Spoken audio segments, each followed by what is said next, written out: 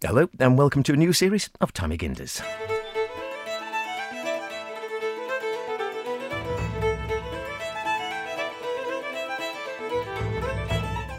And if you're new to the show, it shouldn't take too long to get your head round. It's basically a series where H and I wonder about things around the Isle of Man, about the Isle of Man, in the Isle of Man. And everything else. In this first series, daffodils, giants and loo rolls.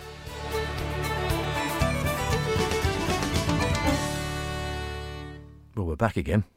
I don't know how, but we are. No, it's a mystery. Welcome as ever, and thanks to all those who support the podcast as well. Lots of people going out and listening to TMG on the podcast, and the last one we did was the back end of last year. Thousands have been listening to that. Have you been listening back again? It's me. I actually listened 4,000 times. Okay. Yeah, just right. to see how it sounded. But it was lovely, and the one we went round to Ravensdale. Oh, yes. Off the scale. Have you not bought that one yet? It's been sold. Oh. And sadly not to me. The beautiful Ravensdale Castle up in the north of the island off Ballaugh there. Been on the market for a long time, and if you go back onto the podcasts, you can find our walk around about a year ago, I think, when Beth organised a fantastic walk around this beautiful house and gardens. Fascinating. If only we had the money. We didn't, sadly, but we did at least have the pleasure of walking around it. Some lucky person has now bought it, and well, it's up to them what they do with it now, whether it becomes a hotel or another beautiful house. But go and have a listen. Wonderful stuff. In the meantime, though, more new adventures and weird and wonderful things. Pretty much anything goes. Beth Espy at maxradio.com or Howard Kane at maxradio.com if you've got any ideas of weird and wonderful things or just things you think, I wonder, which is what it's all about, Tammy Ginders. I wonder. So what have I been wondering about then? Well, first of all, we are going to, over the next few weeks, talk about well-known people in the Isle of Man. So those historical figures, perhaps, that you've heard of but maybe don't know the full story about. And there was one that I was particularly interested to start off with, and it's all about somebody who lived in Sulby but actually didn't necessarily live where I thought he did. I'm Katie King, and I'm the Curator of Art and Social History for Manx National Heritage.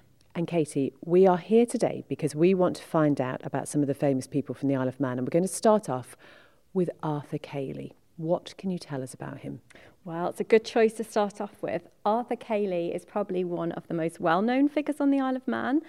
He has many names. Arthur Cayley, the Manx Giant, you might know him more as. Born in Sulby in 1824, and then he's got quite a complicated history. But ultimately, he ends up in America and was performing as a giant in a circus act in Barnum Circus. And he performed in a show called The Greatest Show on Earth. And he was performing then as Colonel Ruth Goshen, the Palestinian giant or the Arabian giant. But he has had many names and many personas, and his life is mired with complication, shall we say, including faking his own death in Paris for some insurance money. But more on that. And we are here next to a cutout, which I have to say we have ascertained is accurate, we think. Yes, so this is a cutout that Charles Gard had made actually many years ago of a life-size photograph of Arthur Cayley, or Colonel Ruth Goshen is how he's dressed in this particular image, with his red scarlet coat and his great big hat. And I always thought it was out of proportion, but in fact we got a ladder out and we measured it, and in fact it is 7 foot 11 inches, which is what he was claiming to be in terms of height, or what Barnum Circus claimed he was. And in some cases they said he was 8 foot, which is very tall, taller than the tallest man today. I always thought that he lived in the Sulby Glen pub, which is why they have those massive doors. And you say he was born in Sulby, but not necessarily anything to do with that pub? No, that's been a bit of an urban legend, or a country legend maybe, more accurately. Yeah, so he was born in Sulby, and he was the son of a farmer and was a farmer himself. That's how that's where his life was going. And then when he was in his late teens, early 20s, he didn't stop growing, and he became enormous. And what's unusual about Arthur Cayley in terms of being enormous is that he wasn't just tall, he was also bulky in proportion. So a lot of very, very tall people that might have been classed as giants at the time, they were very tall and thin, but he was very, very bulky and in proportion and incredibly strong. I think a lot of his act was also about being a strong man. So he in his early 20s, he went to Liverpool and then to London to exhibit himself as a sort of a marvel of nature, I suppose he was being advertised as. And yeah, so the story about the Sulby Glen pub or the Sulby Glen Hotel, we've recently researched that, or I haven't. Some of our researchers have, and that pub was built later than his time on the Isle of Man. Although he was still alive in America, so maybe whoever built the Sulby pub was wanting to capitalise on that story by making the doorways bigger. It certainly has got bigger doorways.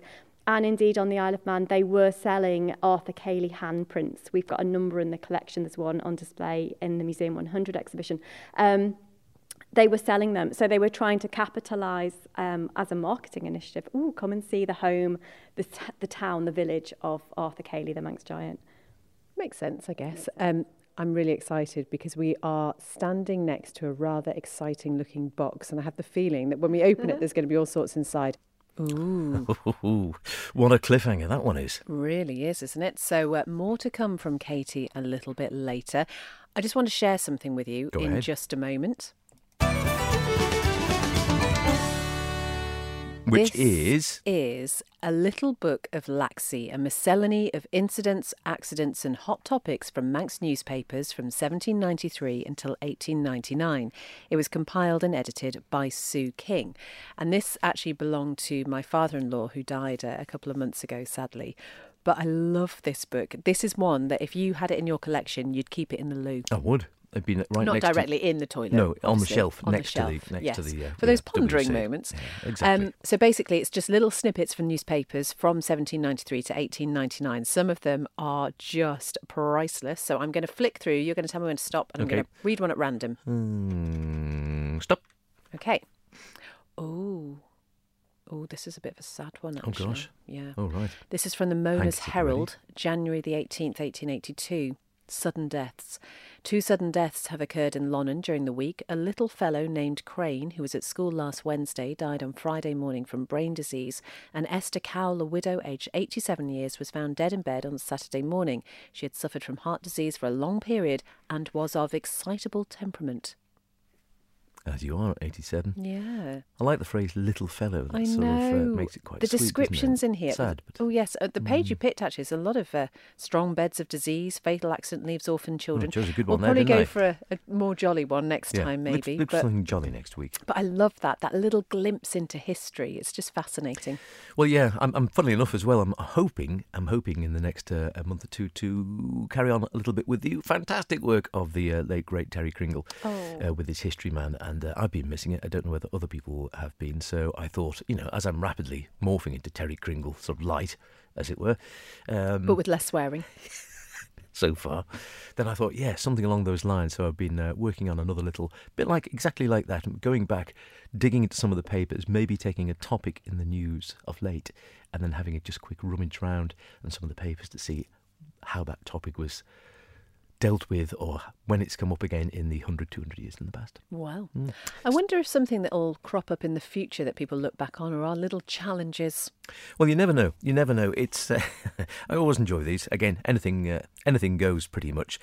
The sort of stuff that you might see on YouTube or whatever other social media platform you're on. I mean, it's full of them, isn't it? People doing sometimes dangerous things. We're not going to do anything dangerous. Sometimes just funny things, sometimes silly things, and sometimes things you make think, does that work? And one that popped up recently was a chap sort of saying, here we go, I'll show you how to win $1, or words to that effect. He was American. I think he was. And the idea was, right, if you give someone, like we have here, either a cork or a toilet roll, an empty toilet roll, and you say to them, right, get it to stand on end. Drop it onto the table and get it to stand on end. Is what he said. You see, so he had one like this, or a cork like this. It's not going to work now, of course, but he said it worked every time. It doesn't work every time for me, but there we go. So he said most people sort of say, right, you've got to try and get it on end. So you've got to drop it and get it to stand on its end. And doing it this way is pretty difficult. Right. Whereas if you drop it sideways, almost. I'm not going to be able to do it now. Oh, it did actually work. Not bad. You just got to get it from the right height. Oh, twice in a row. Pretty good, huh? Oh, not quite. Nice. And I think it works with corks as well. You see, you sort of drop it on the end, but if you drop it on its side, gosh, isn't that fascinating? You reckon that's a good one? You're going to take that down the pub and make a few quid with all your mates down there? I am. Yeah. Yeah. When you're pulling off the top of a bottle with your teeth. Yep. There you go. I'll leave that one with you. So if you've got, if you're just finishing a loo roll as you're listening to the podcast, keep the loo roll, go into the kitchen and try it on the table. Yeah, do you want to I'm going to have a quick go. Right, okay. So you need to obviously there. You need to drop it from... That's it. Yay, there you go. I did it first time. Pretty good, huh?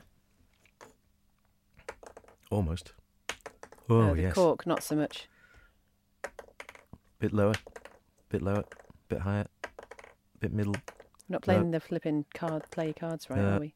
No, I'd stick with the loo roll. Right, okay. I'd stick with the loo roll. You are listening, indeed, of course, to Tammy Ginder's What Else? The programme where you can just wonder about the wonders of life.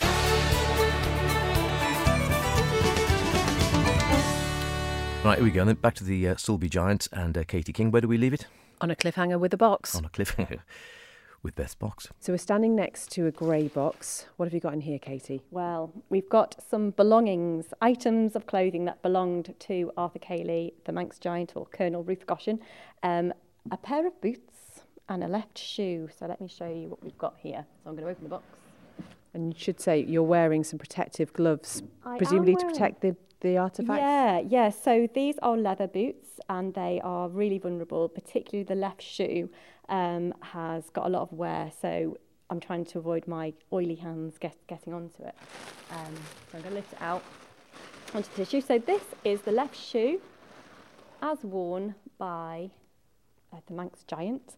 Now, as I said before, we have had this measured and it is this would be a UK size 19 now. Which actually, compared to his scale, is not that enormous, really. There you are. Wow. Beautifully made, isn't it? Yeah, and this is actually relatively recent addition to our collection. It was donated by somebody who collects circus memorabilia. So let me put that there, and then I'll show you the boots.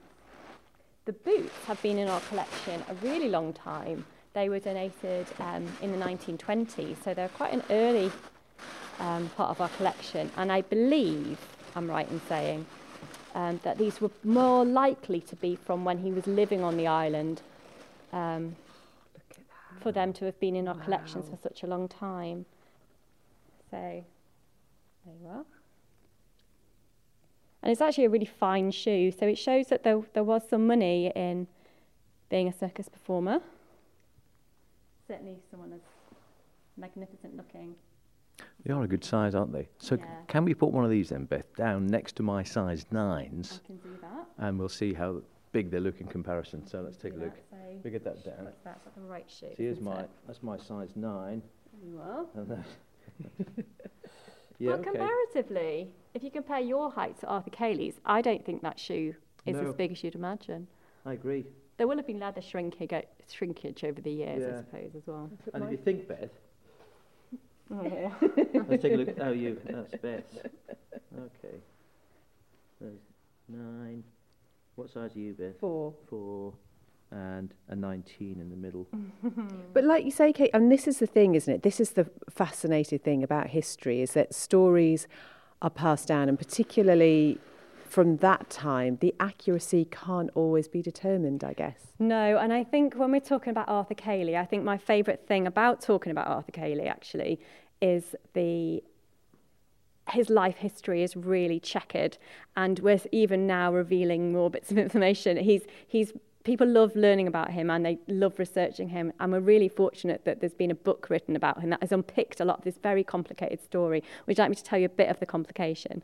So he was born in Sulby, as I said before. He was the son of a farmer. He was going to go into that sort of profession, one of 12 children. Then when he continued to grow and grow and grow into his 20s, he went to London to exhibit himself. And he had a manager, Mr. Cannell, I think it was. So he had a Manx manager. And then he went to Paris in his early 20s. And at that point, his mother received a letter saying, unfortunately, he had died in Paris, that his manager, Mr. Cannell, had defrauded him of all his money. There was no money to send back to the family. And that Mr. Cannell was responsible for his death because he wouldn't get him a doctor because he was such a bad man, this Mr. Cannell. That there'd been a funeral, and, very sorry to hear this. And this man was his agent, his French agent. Anyway, some years later, Barnum, the circus legend. Everyone's heard of Barnum and Bailey Circus, I suppose, made popular by that film, The Greatest Showman, isn't it? So it's that era. He appears in New York and says, I've got the world's tallest man, this giant of a man. His name is Colonel Ruth Goshen, the Palestinian giant of Jewish origin. He's travelled to America. Come and meet the tallest man in the world. And here we've got Colonel Ruth Goshen in front of us, and this is the actual photograph that Barnum were putting out. Come and see this huge man. Got another photograph here as well. So this is his calling card, and it does actually say on the back, although you probably can't read it, that it's been issued by Barnum and Bailey's of New York. You can really see the size in that photograph, can't you? And what's interesting is, so it says in print, Colonel Ruth Goshen, age 43 years, weight 620 pounds, height 7 foot 11 inches. But over the top, somebody has annotated Arthur Cayley as Colonel Ruth Goshen. So it emerged later in life that he probably faked his own death, or whether his agent coerced him into it, we don't know. Just before he died, £2,000 was taken out, an insurance figure on his life. So the current working theory is that he took the insurance money, went with his French agent to America to start a new life, performing as this character. And in later years, when he was living in New Jersey on a farm, he reportedly admitted that he was actually Arthur Cayley from England or from the Isle of Man. The accounts differ. And then subsequently, some research in the 60s demonstrated that, in fact, one of his sisters, Margaret, emigrated to America, to New York. Margaret Gelling, she was married. She'd married Robert Gelling from the Isle of Man. And he'd actually left some money in his will to a Margaret Gelling.